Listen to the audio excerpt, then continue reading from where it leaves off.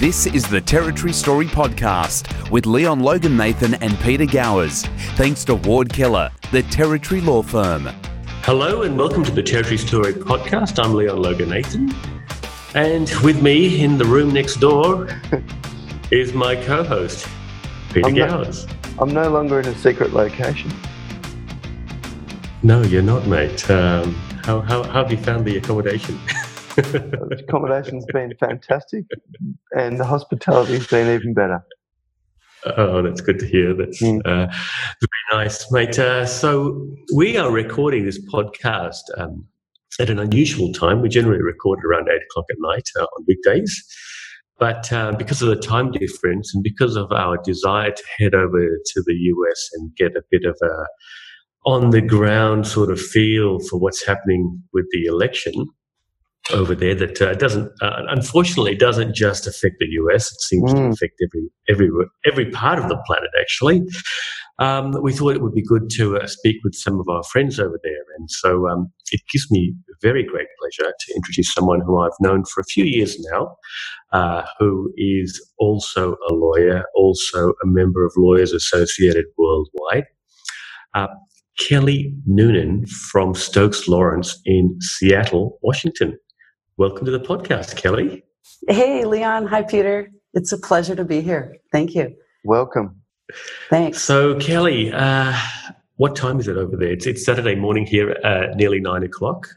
I know. I feel like I should ask you, so what happened on Friday night? Because it's just, it's 4:30 on Friday afternoon. Right. So the end of a long week, and it's really nice to end it talking with you guys. Fantastic. So now this podcast is called Territory Story, and in our description of the podcast, we say it's all about Territorians and people that have a connection with the Territory. Now, your connection to the Territory is through our relationship, but you've also had the experience of being here in Darwin almost a year ago. Is that right? Yes, I had actually the real pleasure of being in Darwin about a year ago. And was that your first trip to Australia? It was my first trip to Australia, and Australia is a really long ways away from Seattle. But it was really, it was well worth it, and I didn't really quite know what to expect.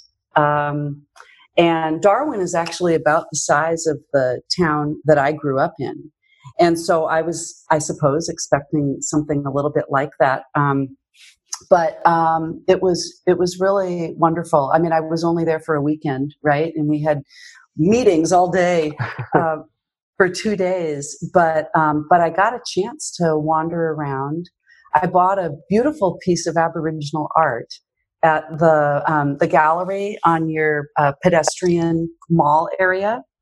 And I had a hard time picking something, but I have a beautiful piece of art that's hanging upstairs in my den, and I get compliments on it all the time, and it just reminds me of my time in Darwin every time I look at it. Wow.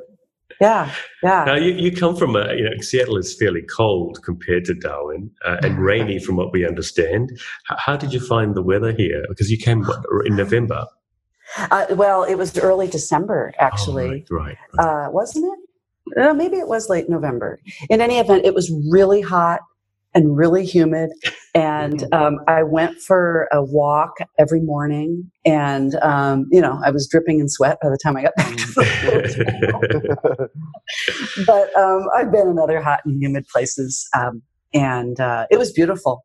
You had that big lighting, the light sculpture going on at that time. It was really quite beautiful. So many different public areas. I remember the one that was like a globe in one of your parks, and every so often it would have the green flash, sort of like the sunset. And then there were the box jellyfish. Right, yes. That were on that little walkway heading down to the waterfront area. Yeah. And what about the food? Do you remember anything about the food you had here? Yeah, there were actually all of our meals were I looked them up today because I wanted to remember the names of the restaurants where we went to. We did the Magic Walk, which was awesome. Oh, and there was, you guys have been there. So you pick your meats and your vegetables. And I took a picture because on one little bin, there was a kangaroo meat and crocodile meat and probably something else that was extremely exotic. Yeah. Buffalo, maybe. Yeah, buffalo. Maybe buffalo. Yeah. So that was interesting. And then we ate at that wonderful, I probably will butcher the name, but Hanuman? That's right. Yeah, Hanuman. Yeah. Yeah, that was great. And then you convinced the owner of a gin bar to open up for a special dinner for us. So the food was great. And that restaurant was in that area with all the street art, with all the graffiti. Yes. Which I thought, it's a very lively and artistic and interesting place. So I would return. So great. Well, tell us the one thing that you didn't mention, which Pete and I have been talking about a lot of on the podcast lately. I knew this was coming. Were the mangoes. Oh my gosh, yes. You served us mango at your law firm. Yes. And they were, I couldn't get enough of them. I think we had mango every day. And I just I had to stop eating it because I thought, well, I don't know what happens if you overdose on mango. But that was fantastic. Yeah. Well, it's mango season again. And in fact, Laurie's been asking me to save some mangoes. She misses them just as much. But yeah, look, it's the one time of the year that we really look forward to. It's the warmest time of the year because it's the build up to the wet season. But the thing that takes the edge off are the mangoes, and we're learning too that there are different varieties. And so, unfortunately, I didn't actually introduce you to a variety that I knew existed, but I just didn't really try them before. But they're even better than the ones that you had, if you can imagine it, Kelly. Well, there's a reason to return then, right? That's exactly right. Kelly, there is. Just on that, because I'm interested to know, you'd never been to Australia before you came for that meeting in Darwin. Now, presumably, to get to Australia, it was a bit of a winding track. Where did you land in Australia for the first time? In Darwin. Wow. So I flew from, I can't remember now the whole route. I think I went Tokyo, Singapore, Darwin. So you've been to Australia and you've only been to Darwin? Yeah. On the way home, I flew through Brisbane. Okay. But I was just in the airport. At the airport, yeah, okay. So you've seen another city, but that would be, I would say, there'd be very few people that would fit into that category. So I could tell you one other person that has. Yeah. Bill Savarino. Have you been anywhere else? Well, no. He has now, but his first trip to Darwin was first trip to Australia was Darwin for the regional meeting. Because Darwin is so different to the other capital cities. So that's, that's a wonderful that you can still do it, because so often we hear of people coming in via Melbourne and Sydney and Brisbane and Perth, etc. But such a unique perspective of the country, having only seen Darwin. That's brilliant. Yeah, well, it was only for a few days, and actually, I think Darwin is the size. Had I had a couple more days, it would have been really nice to have visited some of your beautiful national parks and things like that. And so, there's a reason to return. And I also really liked the kind of Aboriginal influence, and also the very strong influence of Southeast Asia. Yeah, and I grew up in a place that has very strong Native American influence. So there was I don't know, it's interesting when you travel to see the connections between one place and another. And it just reminds you that the world isn't really as large as we think it is. When you can draw those, connect the dots between different places and different people. So tell us, where were you originally born, and how did you end up in Seattle? Well, I was born in France.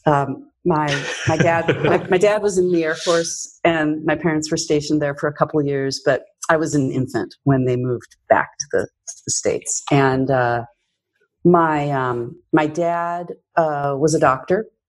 My mom was a nurse. That's how they had met in Los Angeles. My mother grew up in Michigan. My dad grew up in the state of Oregon, but they both were in Los Angeles, which is where they met. And my dad still had some training to do when they returned from the service when I was a baby. And so through a roundabout way, my family ended up in central Washington in a town called Yakima, which is, as I said, about the same size as Darwin. It's a big agricultural area. A very large percentage of all the hops that are grown in the world are grown in Yakima. Yakima is very known for apples and grapes. There's a very, very big kind of wine industry, and pretty much anything that can grow in this part of the world grows in Yakima. And my family had nothing to do with agriculture, but that's where I grew up. And I lived there until I went to college in the Midwest. And after college, returned to Seattle. I worked for a year.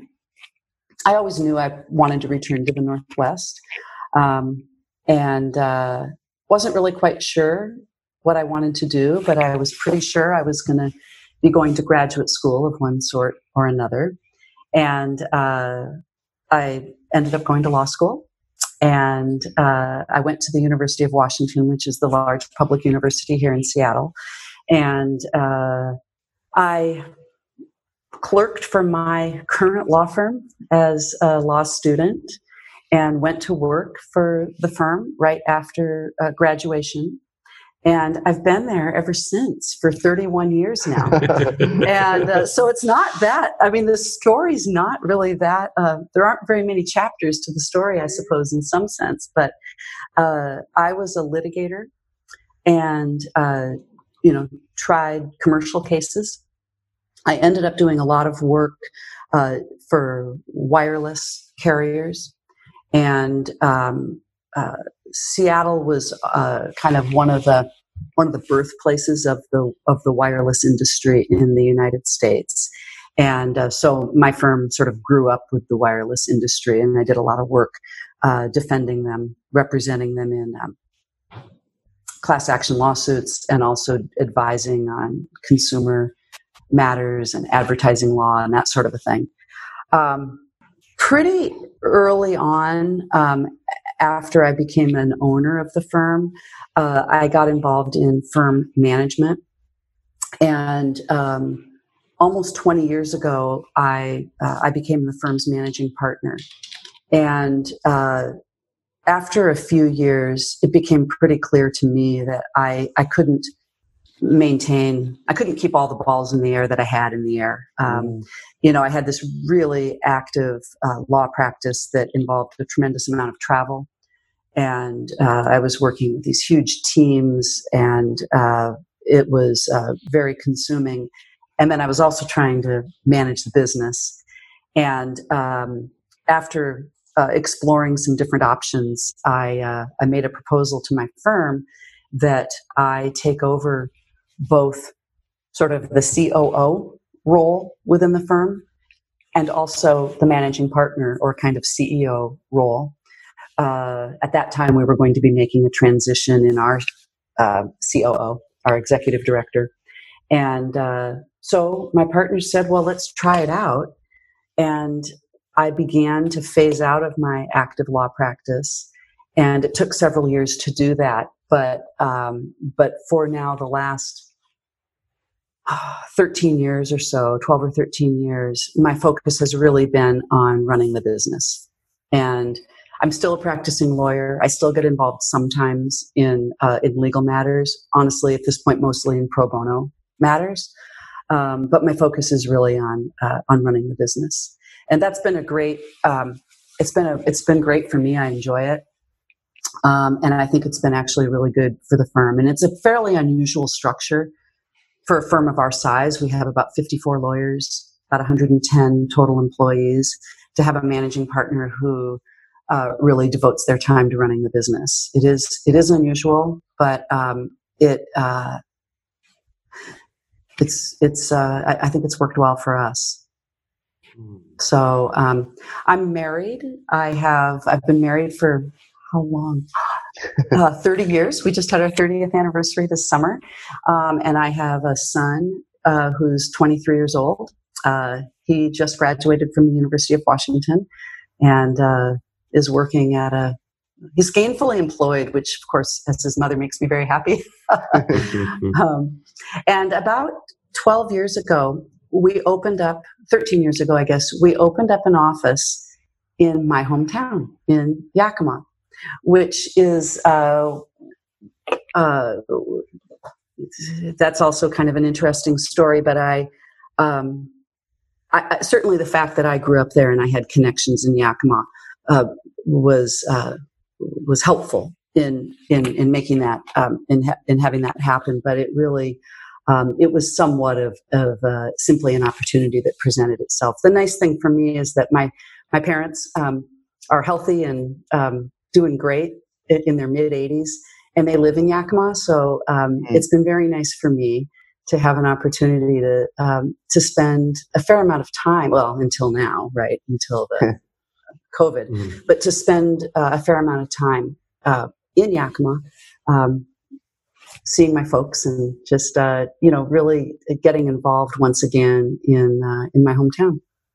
How many? So how far is Yakima from Seattle? 2.5 hours max. Okay, so it's not too bad. No, it's actually an easy there and back. It is. You do cross the mountain range, so sometimes in the winter the roads can be a little bit hairy, but typically it's. I like to spend the night when I go, but you can do it there and back in one day. And do you have any siblings? I do. I have. There are 4 of us. I have an older brother and 2 younger sisters. We're pretty close in age. One of my sisters lives in Minneapolis, but my brother and my youngest sister live in the greater Seattle metropolitan area, and we all have kids who are sort of in the same. They're in similar age, so it's really fun for the cousins to get together and the families. So I'm lucky. Oh, it sounds very, very homely, Kelly. They're very typically American. I suppose, yeah. I guess it is. So, in terms of your education, one of the things that really fascinates me about U.S. education, particularly when it comes to lawyers and doctors and other professionals, is that you have to do a sort of a general arts degree first before you can actually do a law degree, right? Is that yes? And that's normal? Yes. So you can end up spending what 8 years at university before you actually become a lawyer? 7. 7 years. Yeah, law school is typically 3 years. And so I received my undergraduate degree I was an English major, but I could have been a chemistry major, right? Right. Wouldn't matter. And then to go to law school, you take an entrance exam that's a universal exam, and then you apply to one of, there are many law schools, but you apply, and then you go for another 3 years, and then after that you have to take an exam for the state where you wish to practice. You have to pass the bar exam. There is reciprocity between certain states, and but it's a license that is granted by a particular state. Mm-hmm.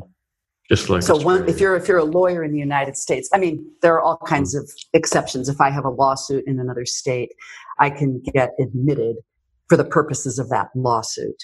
I might have to have a local lawyer who sits beside me, in that case. So the rules are somewhat variable, but yeah, seven years of education. And that's Interesting, true, because I think in Canada they followed a similar sort of path, right? Which is why I have learnt over the last little while that there are some Canadians that have actually come to Australia to do law, because Canada and Australia, as you know, are both Commonwealth countries. So there's a degree of recognition of that. And they do their law degrees here because even though they have to pay to do them, it's cheaper and faster. You can finish high school here, go to Bond University on the Gold Coast, which is just south of Brisbane, and get a law degree if you do your summer semesters in 2.5 years. So you can actually literally be a practicing lawyer before you're 20 if you play your cards right. Wow. Well, see, I don't know. I mean, did you know what you wanted to do at that age? I didn't. I had no idea. I had a very circuitous path to law, and probably similar to what you did. But it wasn't by design. But had I known what I wanted to be, it could have happened a lot quicker. Yeah, that's fascinating. That's fascinating. Yeah. So, but I'm interested in your undergraduate degree, because you did that at we pronounce it slightly differently here in Australia. We call it Notre Dame. You call it Notre Dame. You studied in Notre Dame, right? I did. Yeah. Which is in South Bend, Illinois. South Bend, Indiana. Sorry, yes. I know that because my cousin actually studied there. Now, what is interesting about that little fact is that the current judge, who is being, or by the time this podcast comes out, she'll probably be a Supreme Court justice. Amy, what's her name again? Amy Coney Barrett. Amy Coney Barrett. What's with the middle name? Is that because of Ruth Bader Ginsburg? No, it's probably her. It's probably her family name. So she probably took her husband's name, Barrett. Oh, I see. I actually, my professional name is Kelly Twiss Noonan for the same reasons. It's kind of a mouthful, right? Right. Because when we Googled you, an actress came up, Kelly Noonan. Did you know that? Well, that's nice. You were very that must be the reason why you put the twist in there, so that you can be differentiated. I can't imagine anyone would confuse me with the actress, but yeah. So you both went to the same university. What insights can you give us about Amy Coney Barrett on that basis? Well, so she went to law school at Notre Dame, and I went to undergraduate at Notre Dame. So again, sort of making that distinction. The one thing I'm actually kind of excited about with her nomination is I think it's she will be the first justice of the Supreme Court who did not attend an Ivy League school. Right. So, that, I mean, Notre Dame's not it's a competitive law school. So it's not as though, it didn't take a fair amount of effort and smarts and everything else to be accepted. But it's not an Ivy League school. And so I think that's nice. I mean, it just so happens that it's the same school I went to, which is kind of nice, but regardless, I think I hope that she's not the last. I don't know her. I know people who do know her and have met her. And, from everything that I have heard, what we've heard in the media is true, that she's a very thoughtful, very, from what you can tell, a very nice person, a very kind person. Her students loved her. She was regularly, receiving, recognition by students at the law school for being a really very popular and very appreciated professor. And if I were the president, she's not the person that I would nominate for the Supreme Court. She will be among the most conservative and really sort of right wing of all of the justices on the Supreme Court. But I think it would be difficult to argue that she is not qualified. So one can disagree with her perspective, although she did a very good job this week of making her perspective unknown. The Supreme Court, these hearings have become almost ridiculous because the nominees are very, very adept at saying nothing. But nonetheless, I think it seems quite clear that she meets whatever the qualifications are for being on the Supreme Court. She meets those. The issue with her nomination is the timing of it, the rank hypocrisy from my perspective of the Senate. That it was just 4 years ago that many of the same senators refused to consider a nominee 9 months before the 2016 election because we were in an election year. And some of those, like Lindsey Graham, gave impassioned speeches and, you can hold me to this if this ever happens again, and if the tables were turned, I promise you I would do the same thing. Well, that went out the window. So there's nothing unconstitutional about what the Senate is doing, but it is frankly, choose your adjective. It's hypocritical. And I worry about the sort of nuclear arms race that we are probably going to see. I don't think it's healthy for our democracy. I think that politicizing the judicial branch is shameful. I think that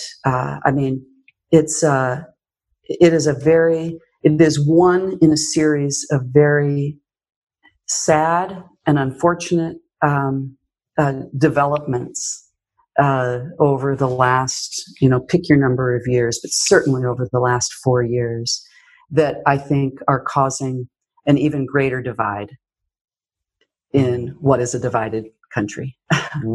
So we've been following this story with interest, and one of the things that the Republicans seem to point out is that this all started back with, is it Robert Bork? Bork. Yeah. So can you just explain to us what happened there? Honestly, I can't give you. I don't know what it is about. I'd have to study up. I'd have to go. I'd have to just go back and read some articles, do a little research to tell you exactly what happened at the Bork hearing. I'm not sure. I think that, and so I'm kind of embarrassed that I can't tell you exactly what it is that was so unsettling about that. I think that the Republicans clearly felt that he was treated unfairly as part of the hearings. He certainly wasn't the first, and he won't be the last nominee who doesn't get confirmed because of something that comes up in their background. And that's my recollection, that there was something that came up in their background, and the Republicans felt that it was very unfair of the Democrats who had the majority at that time. And he withdrew his nomination, I think, from memory, but I could be wrong about that. No, I believe he did, but it had to do with some intelligence that came up, or some line of questioning that the Democrat-controlled Senate was pursuing. Mm-hmm. Right. And so, yeah, I mean, you talk about an arms race. I mean, we here are quite puzzled. And to tell you the truth, Kelly, I'm actually a little bit concerned, and this is something that I need to do some research on myself, is we don't have that problem here at the moment, or not that I know of. We actually asked the Prime Minister about this whole thing, and he said that we don't have a Senate confirmation process, which I knew. It's just done by the Prime Minister in Cabinet, I believe, which is probably even more prone to politicization than your process. But for some reason, as you point out, there are conventions, and at least for the time being, we seem to be adhering to those conventions. But it is quite alarming to see a country like the US, which has such an old democracy, flouting conventions, because those are that's the glue that holds, the whole thing together. Well, and it's actually compounded by the fact that so you probably you guys know about our electoral college system for electing our president. Well, so that you can have a situation like we've had several times recently, where the person who wins the popular vote doesn't become the president because of the electoral college, and there's an imbalance where certain states that are not as populated have really more votes per capita than some of the larger and more populated states. So you can end up having these very bizarre results. Well, there's something actually sort of similar with the Senate, because every state is represented in the Senate by 2 senators, right? So the state of California, the state of New York, the state of Texas, the state of Florida, very big populated states, have 2 senators. So does the state of Wyoming. So does the state of North Dakota. And so we are at the point now where there is sort of a minority rule in the Senate as well. Now, I mean, that's the way our Constitution is set up. I'm not suggesting that there's anything untoward going on. But when you have that situation, and when you have that what is going on right now in the Senate with Amy Coney Barrett is compounded by the fact that this small majority of senators represent a minority of Americans. And this kind of this is my greater fear, right? That you just start adding these different pieces to the puzzle or to the bucket, whatever you want to, whatever analogy you want to use, and at some point, this sort of minority rule that's permitted under the Constitution becomes untenable to the majority of the population, because we get to a situation where the tipping point is reached and it is simply anti-democratic. So what do we do about that? I don't have an answer, but it's a serious concern. It's very interesting. And Pete's got a question for you, so I'll ask Pete to go there in a minute. But it's very interesting what you say, because Australia was set up under a very similar system. And the reason for these fixed number of senators, which we also have, mind you, we have a lot more than 2, but we have a lot less states, is to ensure that the states retained a say in what happened at the federal level. Now, one of our most famous politicians or prime ministers, Paul Keating, and Peter will remember this, famously came out at one point in time and called the Senate unrepresented swill. or unrepresentative swill. So, we have the same situation here. But Pete, you have a question for Kelly. Yeah, I've always been intrigued by these judicial appointments and how the system works there. And I guess maybe this is showing some ignorance within the question, but I've always been sort of intrigued by the fact that when we have these situations, which seem to be becoming more and more high profile, and as you pointed out, in this case, it's because we sit on the eve of an election. But I've always been intrigued by the fact that the I guess the personality traits of the potential judge get called into question, because isn't the law the law? So what sort of cases are these guys presiding over where their personality or their personal opinions or their slant could end up determining the outcome of a decision? That's a great question, and it becomes the further you get up the food chain in the judicial system, the more that it matters. And the reason for that is that the only cases that get decided by the U.S. Supreme Court are ones that honestly could go either way, right? These are cases that are hard cases. They're ones where there's a really good argument on both sides, in theory, right? I mean, there's some that aren't. But so this is where your philosophy about judicial, what the job of the judge is, or how one should approach interpretation of the Constitution, makes a really big difference, right? So if you are someone who feels strongly that the Constitution needs to be read as it was originally intended in 1787, in the way that people would have thought in 1787, and you have to really be grounded by that. Then you're going to reach potentially a different outcome than if you are someone who believes that the Constitution is meant to be interpreted through a more evolving lens. There's nobody who says that you don't need to interpret the language of the Constitution, but how you interpret that, and the perspective that you bring to what that means is going to determine how you might fall on either side of some really socially critical issues like abortion, like gun rights, right?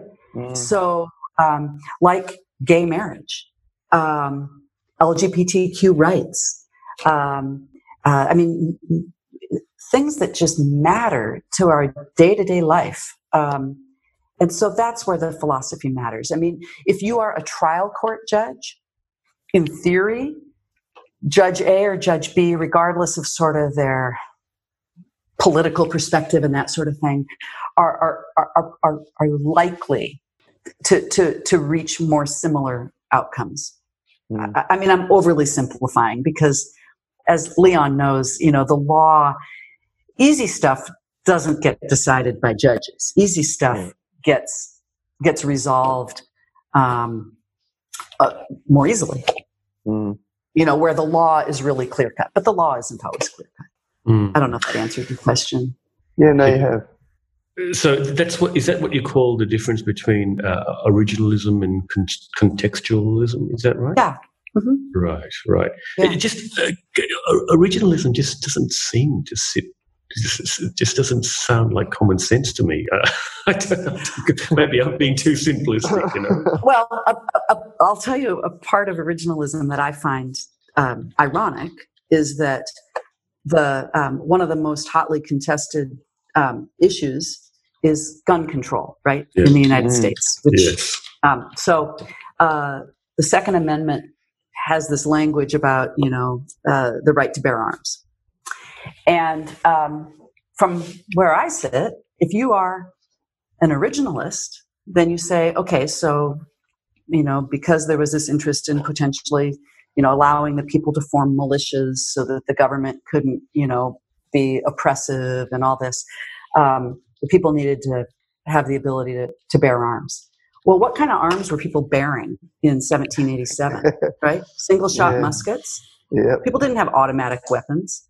So there's a willingness to look outside the sort of the original time and what was could only have been on the minds of the drafters of the Constitution in some areas. So again, I think there's a certain willingness to be flexible, shall we say, in one's interpretation. I'm thinking there must be a lack of Amish judges at the moment. If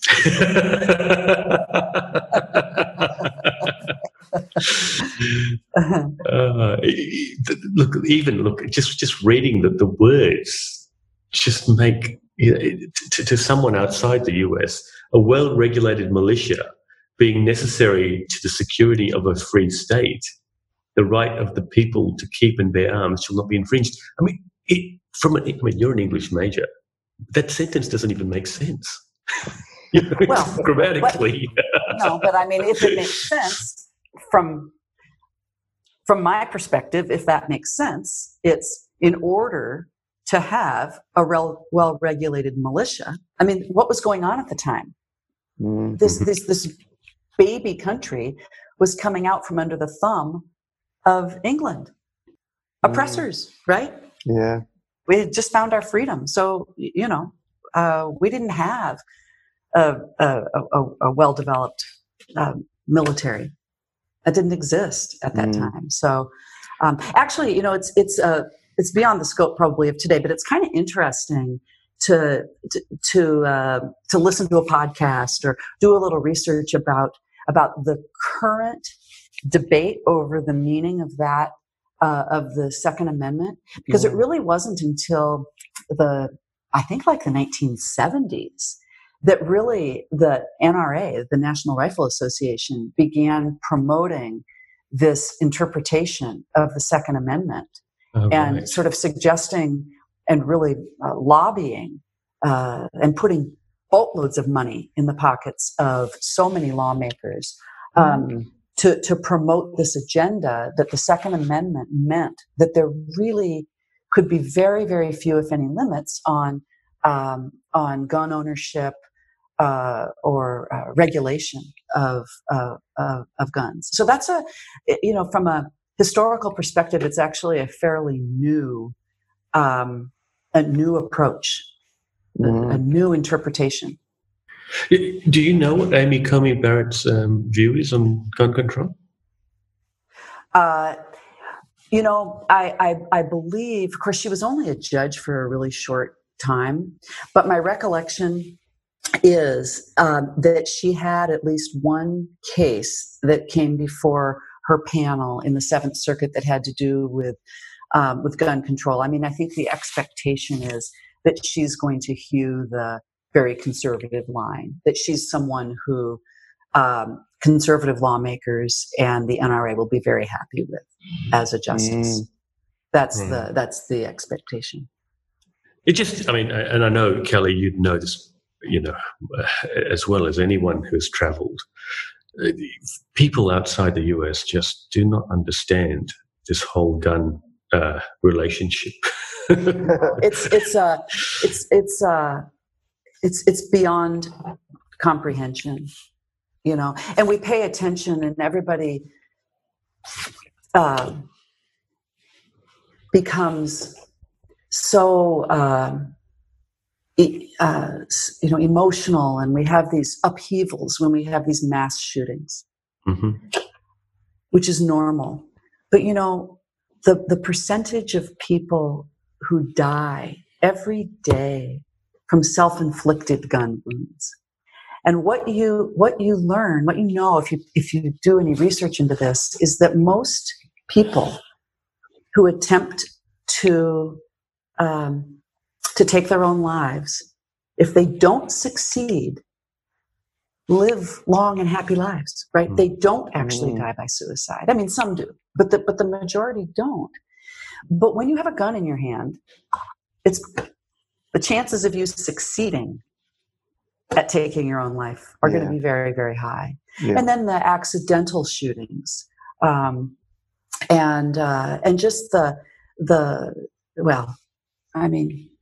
it's a tragedy that is so unnecessary. And it's one of the many things at this point that is it's very difficult to see what the path out of this is. And are you concerned now, assuming that this confirmation goes through, that the decision in Roe v. Wade is going to be overturned at some point?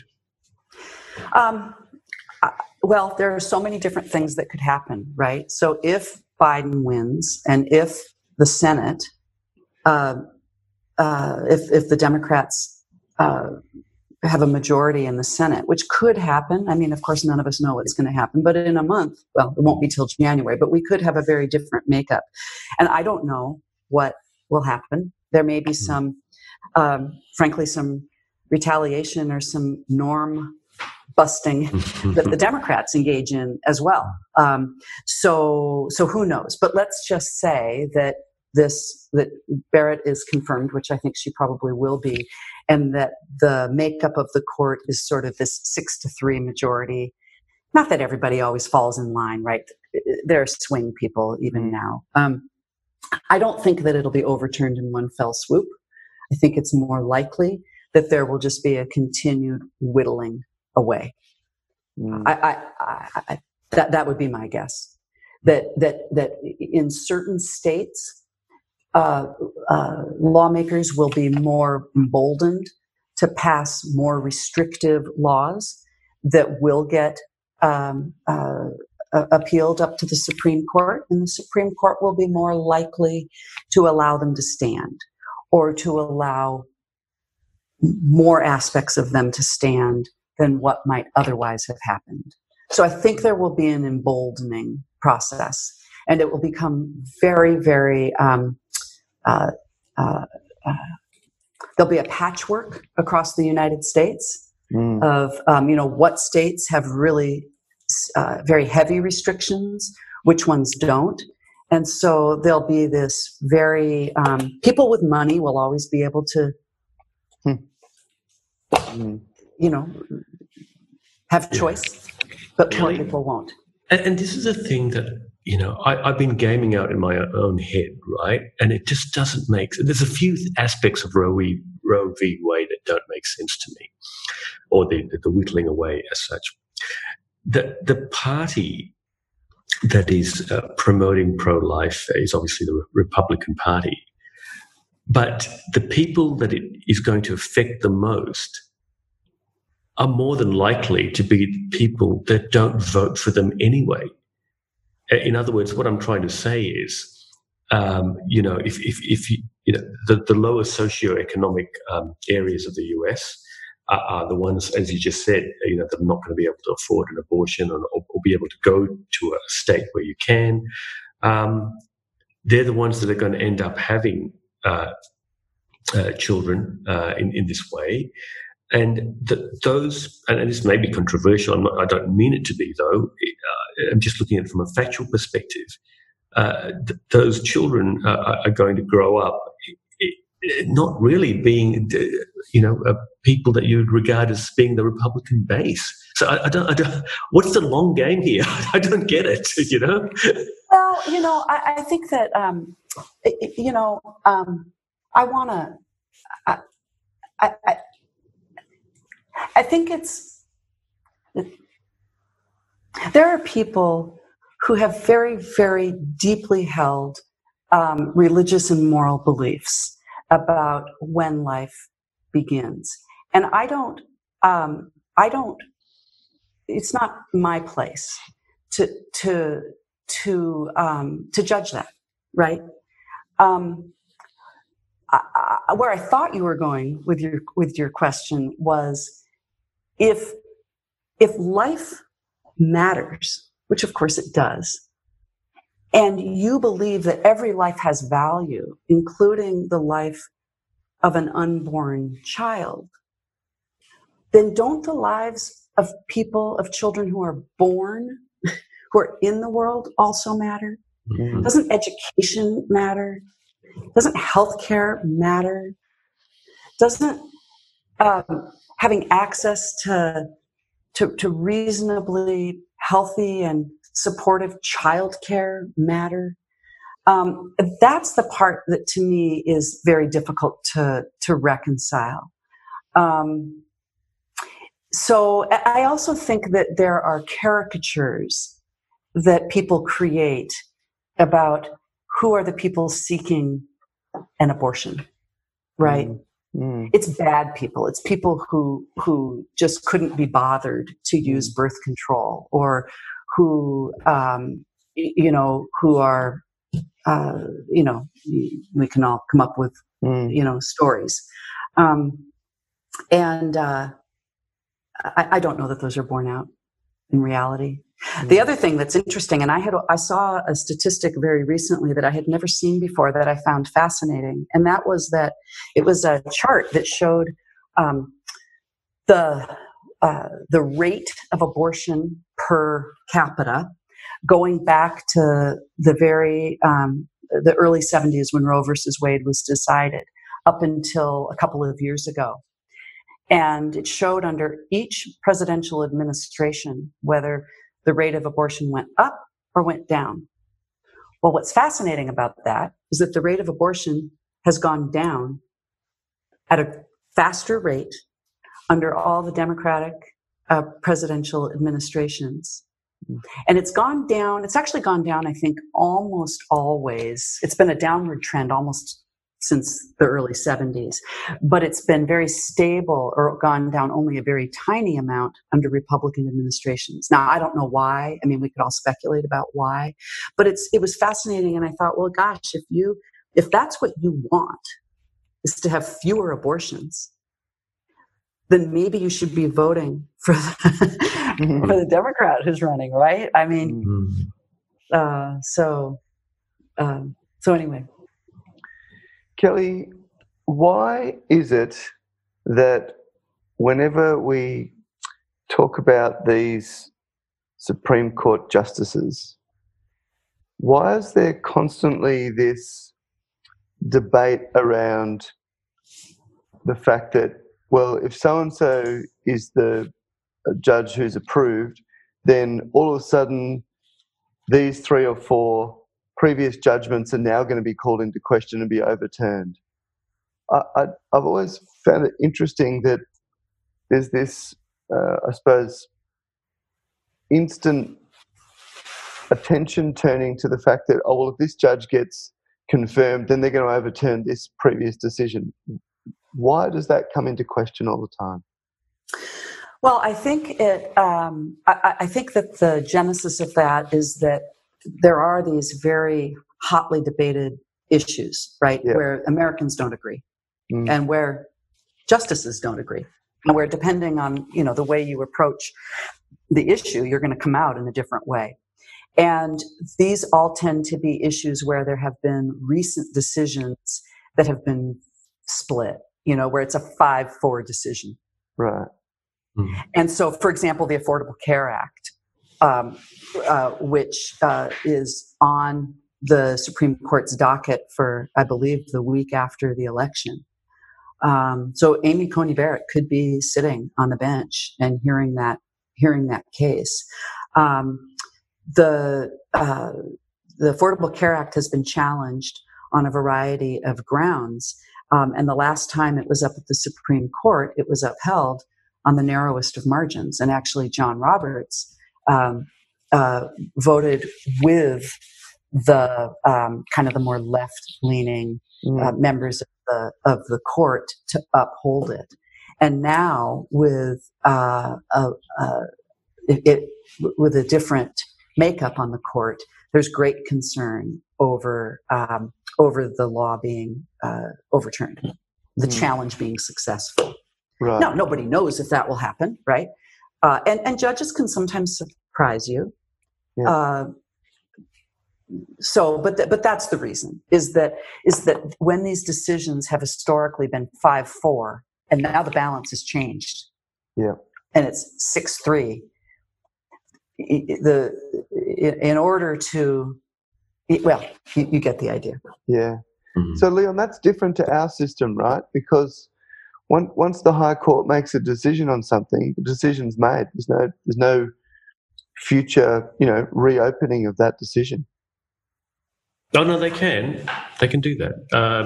But generally it's called stare decisis, which is let the decision stand, right. Which means that a high court is not going to go back and revisit one of its own decisions unless there are really compelling reasons for it to do so. Okay. Well, and that's true in the United States as well. But cases rarely present in exactly the same way. Yeah. There's almost always the ability. I mean, Leon does this as a lawyer. This is what lawyers do, right? You can, this case is a little different than the last one because of this, or the facts are slightly different, or the underlying law that's being challenged there's a slightly different aspect of that that's being looked at. So, so there's typically a way to distinguish. Okay. Right. Let's flip back to Washington State now. Washington State is above. Is it above Oregon? Yeah, I think it is. It is. Yeah. Above California, Oregon, Washington. Right. So you're just on the. How far is it to Seattle to Vancouver? Is it a short little drive there? Depends on how long the line is at the border. Going out or coming in? Either way. But if it's not on a Friday night or a Sunday afternoon, if you didn't have to wait at the border, about 2.5 hours. So quite close. Same distance to Yakima, or same driving time. Yeah. Okay. Yeah. So, what we'd like to know, as far as the impending election is concerned, Washington State, does that have a Democratic or Republican governor? What does the state legislature look like? We are a pretty solidly blue state. And in the United States, what that means is that we tend to be very Democratic leaning. But what's interesting is, like most states that are blue, it's the big metropolitan areas that are blue. So in pretty much most of the United States, the urban areas tend to be, I mean, it's a generalization, but the urban areas tend to be blue, and the more rural areas tend to be red. So even in very red states, when you look at the biggest cities or the major metropolitan areas, they tend to be blue. So that's true in Washington State as well. So when you get kind of to the east side of the mountains that divide our state, north to south, you're in much more red territory. But because most of our population is centered in the greater Seattle metropolitan area, the Puget Sound area, we have a Democrat for governor. Our state legislature tends to be a little bit more closely divided, but usually swings Democrat, but with a fair amount of centrists as well. Yeah, right. And what about our city? Our city is it's just shades of blue. I mean, it's our city. People who are pretty like moderate Democrats are seen as super right wing in Seattle, right? Which is not the best way of governing a city. Right. And so, what about at the federal level? Your two senators, are they Democrats? Democrats. Both Democrats, right. Okay. So you're not really going to be affecting the election too much, or certainly not in one of those swing states. No, we are. Nobody ever comes and campaigns in Washington. I mean, we're not a swing state. We're not a swing state. Yeah. Right. And how many congressmen do you have? Oh, that's a good question. I don't know exactly how many. Federal. I mean, how many? Yes, federal, yes. The U.S. Congress. Oh, that is, I'm embarrassed. I don't know that.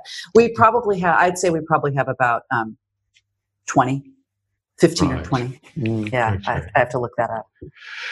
Right. So, okay, that's interesting. And look, just in relation to your own firm, right? Because I mean, you talked about being shade, the city being shades of blue, and obviously very progressive. Your own firm is quite unique, isn't it? Yeah, we are. Yeah. Can you talk about that? Yeah. So we, as of January of this year, we became a majority women-owned law firm. So we have 25 owners, equity owners, and 14 of them are women. So more than 50%, we have about the same percentage of total female lawyers in the firm as we do female owners. So it's about 56, 57%. And that's fairly unusual. We are the largest women-owned law firm in the state of Washington. I believe, I know that we're one of the biggest women-owned business law firms in the United States. Those statistics are a little hard to come by. So, I don't know if we are the biggest, but we're certainly among the largest sort of traditional business law firms that have a majority women owners. Mm. And is that an agenda that you've been driving, Kelly, or has it just happened? Not at all. No. It's interesting. I think that people are often interested in knowing the answer to that question. And we are a place that certainly attracts excellent women lawyers. We attract excellent male lawyers as well. Success begets success. There's really something to that. We don't have to work hard to attract women lawyers. It's very obvious that a woman will be. There's absolutely nothing that's going to hold a woman back at Stokes Lawrence. Nothing systemic within our firm that's going to hold anybody back from being very successful. And so that's attractive, because I think a lot of firms struggle with that. They don't want that to be the case, but it's more difficult to attract and retain excellent women lawyers when you don't have as many examples of that. The firm was started by men. Are you now close to 40 years ago? Are you now backtracking over some of those decisions that were made when it was majority male owned? No, not at all.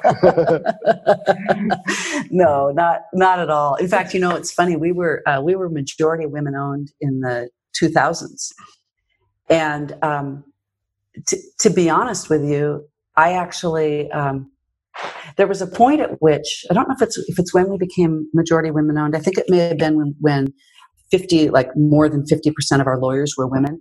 I didn't even realize that had happened. One of my partners came to me and said, "Hey, Kelly, did you appreciate that more than half of our lawyers are now women?" And I said, "No, you've got to be kidding." So we added it up. So there was no agenda.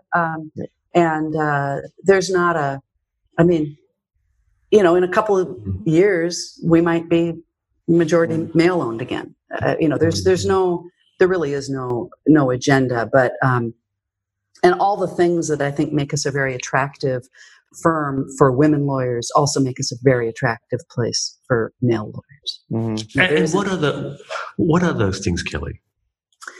So, I can tell you about policies, and those certainly matter. So we have policies like gender-neutral parental leave policies, which in many other places in the world are commonplace, but not necessarily commonplace in the United States. So any parent gets the same paid leave that every other parent gets, and we insist that people take it. So I don't usually have to twist the arms of any of our new mothers to take leave, but sometimes I have to sit down and have a conversation with our prospective dads and let them know that the expectation is that they will take the leave, and blah blah. So we have policies, and that's just one example. But I actually think the bigger reason why we have been so successful in attracting and retaining excellent women and men is because of our culture and because of the way we approach people developing their practices, and sort of our collaborative and growth-oriented values. So,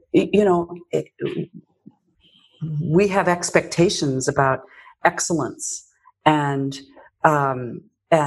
client service and all the good things that make someone an excellent advisor to their clients, and allow people to build outstanding reputations. But we want people to be doing that as in a way that they want.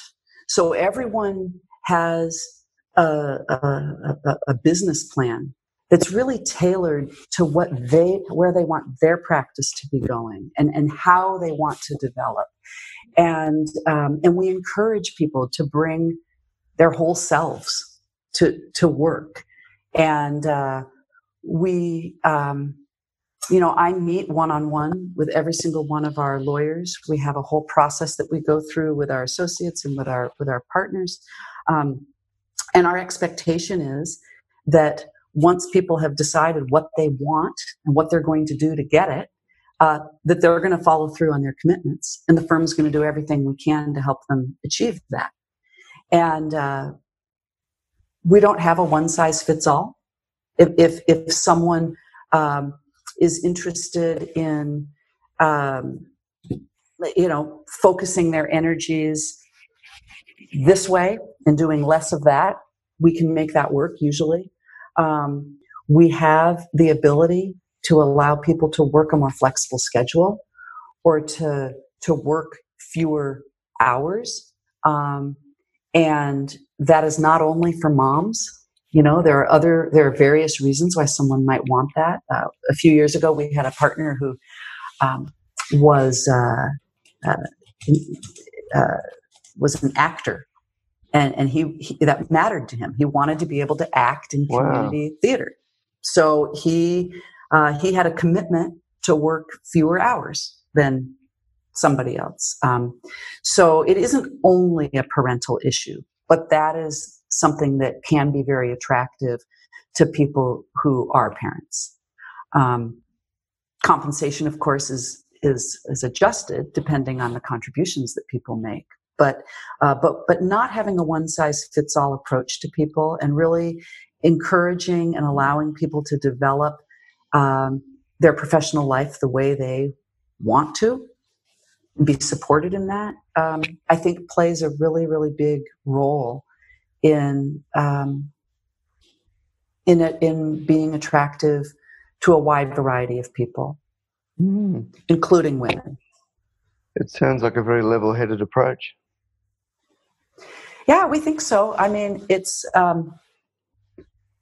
actually it's interesting because this year we've certainly been tested. We all have, right? Yeah. And I really, there's a real strong sense of commitment, I think, to each other and to the firm. And I've just seen a remarkable amount of pitching in, and people doing what they can, helping each other out, being flexible with each other, with their staff, picking up the slack for each other, and then returning the favor. I mean, it's been, I think that what presumably we're all doing is sort of looking for how, what's happened over the last 7 months that's been really great. And how do we carry that on? And let's really notice it, because if we really notice it and shine a spotlight on it, we can allow that to kind of help us carry through in the years to come. Not just the specific things we've done, like working from home and figuring out that can be productive, but kind of the way we've done it and how we've done that as a team, and what we can learn from that.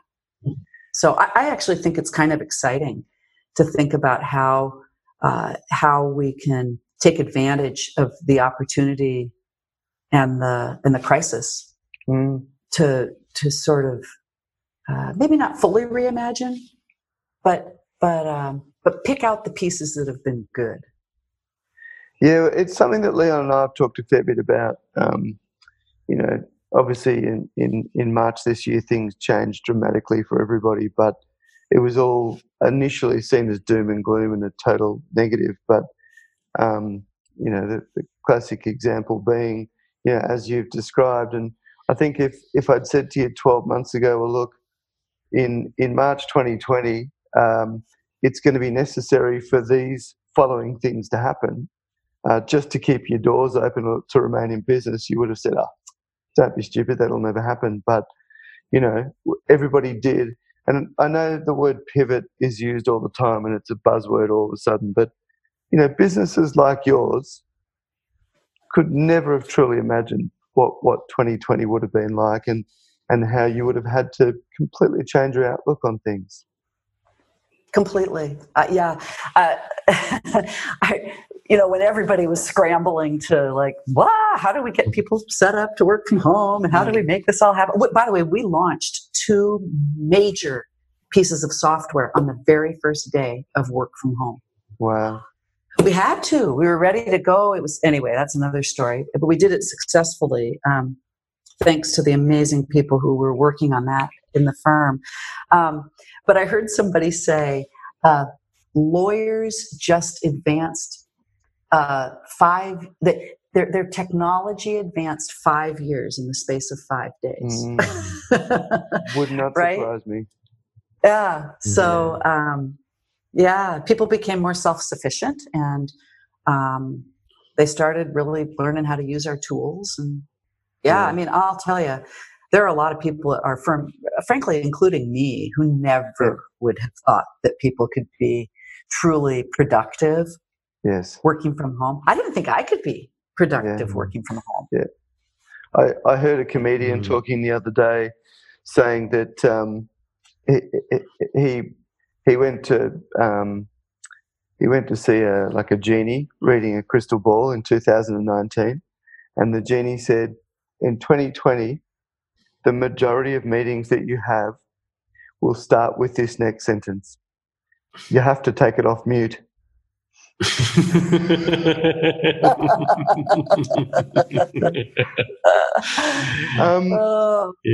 Kelly, something I'm really interested in, and I love the fact that you celebrate your majority women-owned firm, and I love the fact that obviously you're very open-minded to the fact that wasn't an agenda; it just sort of happened organically. In recent times, certainly in Australia, it has felt a lot like and as a white male in his 40s, I guess, there's been a very noticeable change in the way that businesses in general look to recruit personnel, in the way certain events are now promoted on our, yearly schedules. I'm interested to know, I know that it's not an intentional move, but do you feel any pressure towards the fact that women and minorities have seemingly been kept down over the years, to try and further that agenda, in a positive way, not obviously in a discriminatory way, but have you felt that pressure at all? That's a really it's a great question, and actually it's so I don't know if this is exactly answering it, but we are very proud of our gender parity and the fact that being a woman at Stokes Lawrence is kind of a non-issue, right? It just is. You get to a certain level, and we literally don't have to think about, well, do we have a woman on that committee? And right? I mean, it becomes very, very natural and organic. I can't say the same about our racial diversity. And so one of the things that we've been really doing a lot of sort of internal discussions and thinking about is, how do we actually start making a difference in our racial diversity? And is there a way that we can use the fact that we are a progressive firm, that we do have this demonstrated diversity and inclusion and equity when it comes to gender, to further our diversity when it comes to race.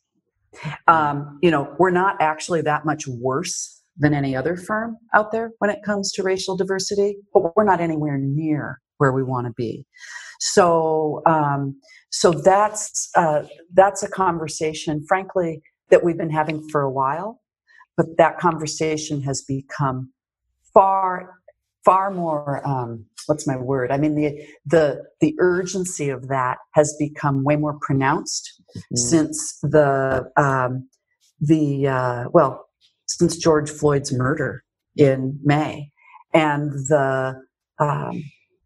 so I was listening to somebody the other day who made a very interesting comment. She said, proximity creates empathy, which leads to understanding. Proximity creates empathy, which leads to understanding. And George Floyd's murder created a proximity because of the video for anybody in the world, right? Mm-hmm.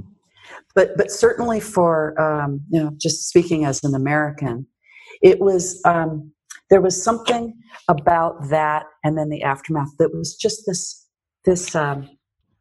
light bulb moment, I think, for so many white Americans, that it's not enough to be passively non-racist. We have to be really actively anti-racist. We need to be an ally. We need to take action. And so we've been doing a lot of that internally and saying, okay, well, within our law firm, what actions can we take that can, again, let's leverage what we've got. Let's leverage the strength that we've got.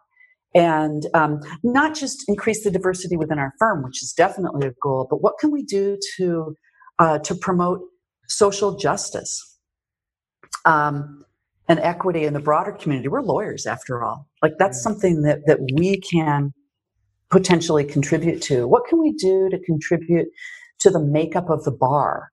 So how can we look even just beyond our four walls, or 4 virtual walls, to the broader legal community and the broader professional community to help sort of dismantle some of the systems and prop up the systems that can increase the pipeline of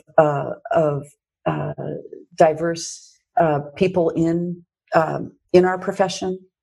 And so there isn't an answer to that, but it's definitely a very top of mind.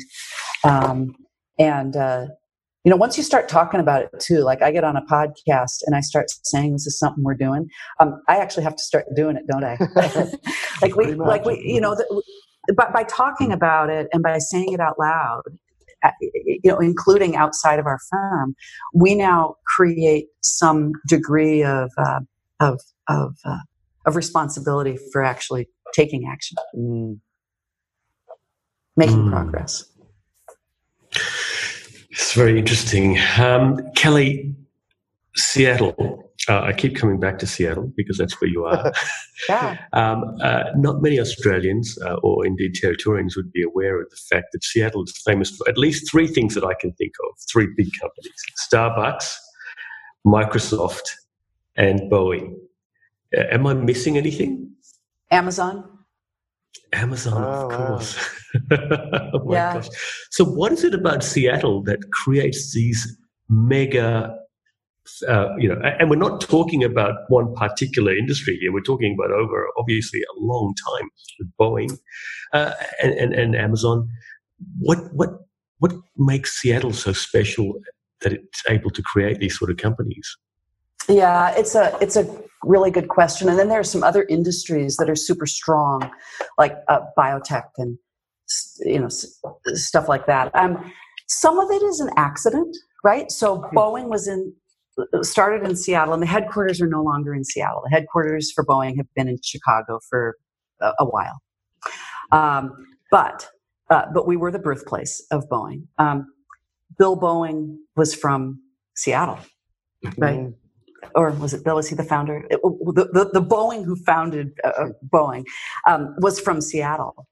Bill Gates grew up in Seattle, as did Paul Allen. So some of that is it's your hometown, so it's an accident, right?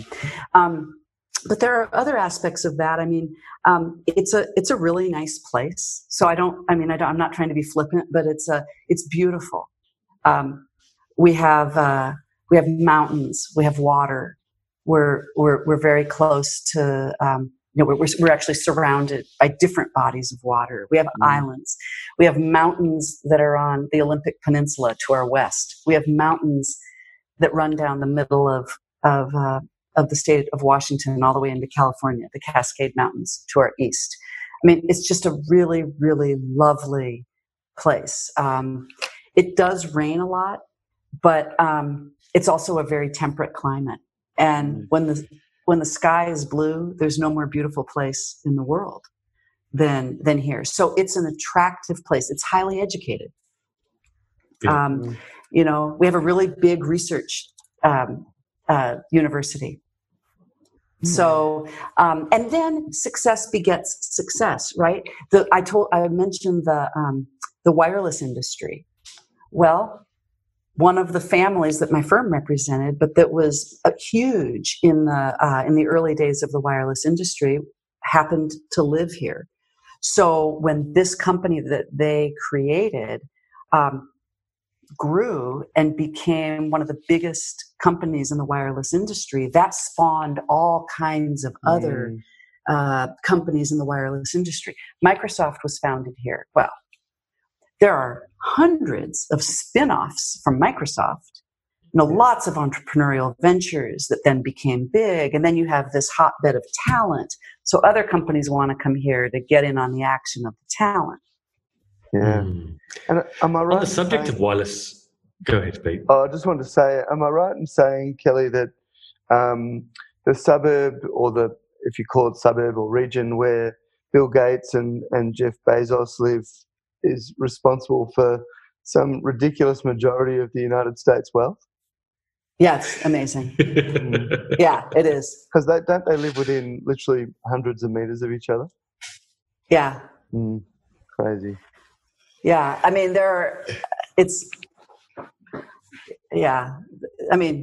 it shifts, like who's number one, who's number two, who's number three. So I don't know who's number one right now, but yeah, you've got Bill Gates, you've got Jeff Bezos, both living here. Paul Allen, who died a couple of years ago, was also usually in like the top 5 or 6. Yeah. So. Amazing. I want to leave you with this one interesting fact, Kelly, and I'll be very impressed if you know it, but I don't mean to put you on the spot. But because you mentioned wireless, you mentioned the wireless industry a lot. Did you know who invented Wi-Fi? No, I didn't. Is it an Australian? It is, in fact, I want to get the name right because it's called the CSIRO here. But it stands for the Commonwealth Scientific and Industrial Research Organisation, a body of our government. Oh, really? Yes. Well, I'm happy to know that. Yeah, I'm going to just think of Australia every time that my Wi-Fi works or doesn't. That's good to know. Yeah. We're very good at inventing things, but not so good at manufacturing them. It's true. I listen to you, Kelly, and I just lament because, we have so much talent here. And, for reasons that I just can't quite figure out, we just don't seem to be able to be as entrepreneurial as Americans in converting our intellect into, companies like you guys have got over there. So it's still a work in progress, unfortunately. Yeah, I mean, right. There are people who probably are a lot smarter than me who could talk about, all the various things. I mean, of course, I hope that we don't, you look at Detroit, right? Detroit was a powerhouse and then it kind of fizzled big time. when the auto industry escaped. I don't think that's going to happen to Seattle. I think we're diversified enough, and our state economy is diversified enough that that we should be able to weather economic storms, and we're very fortunate that way. But you can't take anything for granted. Very true. Kelly, having been a DJ for the last 30 years, among other things, I could not let you leave this podcast knowing that you're from Seattle, Washington, without talking about the famous grunge rock scene of the 90s, which, of course, was the birthplace of wonderful bands such as Nirvana. What, if any, influence does that have over Seattle these days? Oh, that's a good question. We actually do a little work for some local musicians, which is kind of fun. Cool. I don't, but some of my partners do. And it was a pretty big deal, I would say, in the 90s. And now I think a lot of there's a pretty active music scene here. I can't say that I'm someone who's super plugged into it, but I think anytime you have an area where you have like we did in the 90s, sort of this sound that became just so associated with this area, that then also creates this sort of magnet type environment where like it's a cool place to be, and people want to be there and want to be experimenting, and so I think that's true. I think that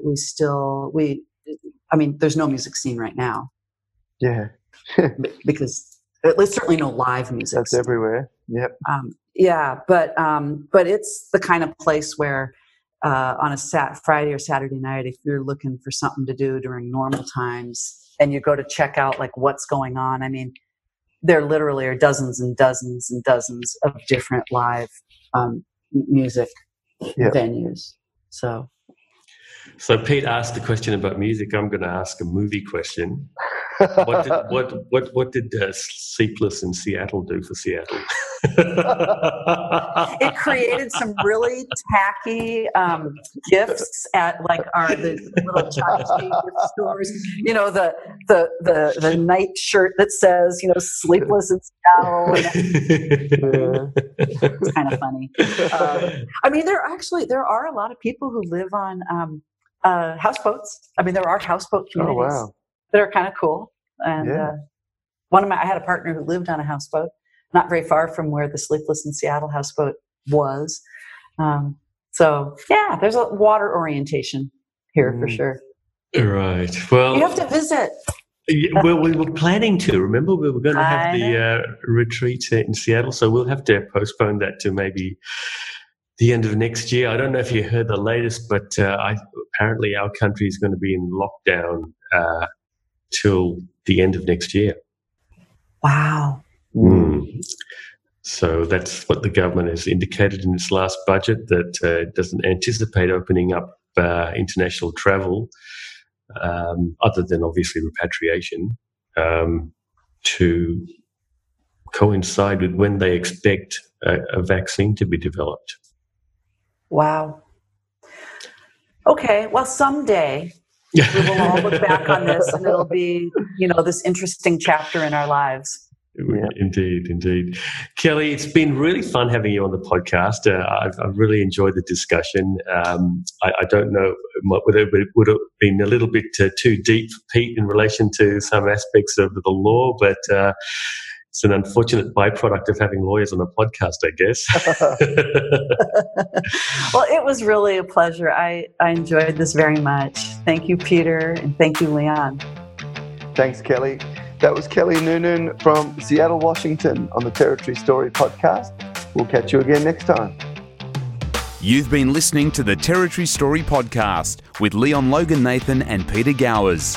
For more episodes, search Territory Story podcast on all leading podcasting platforms. The Territory Story podcast, thanks to Opie Dennis Digital Marketing, your local digital marketing agency.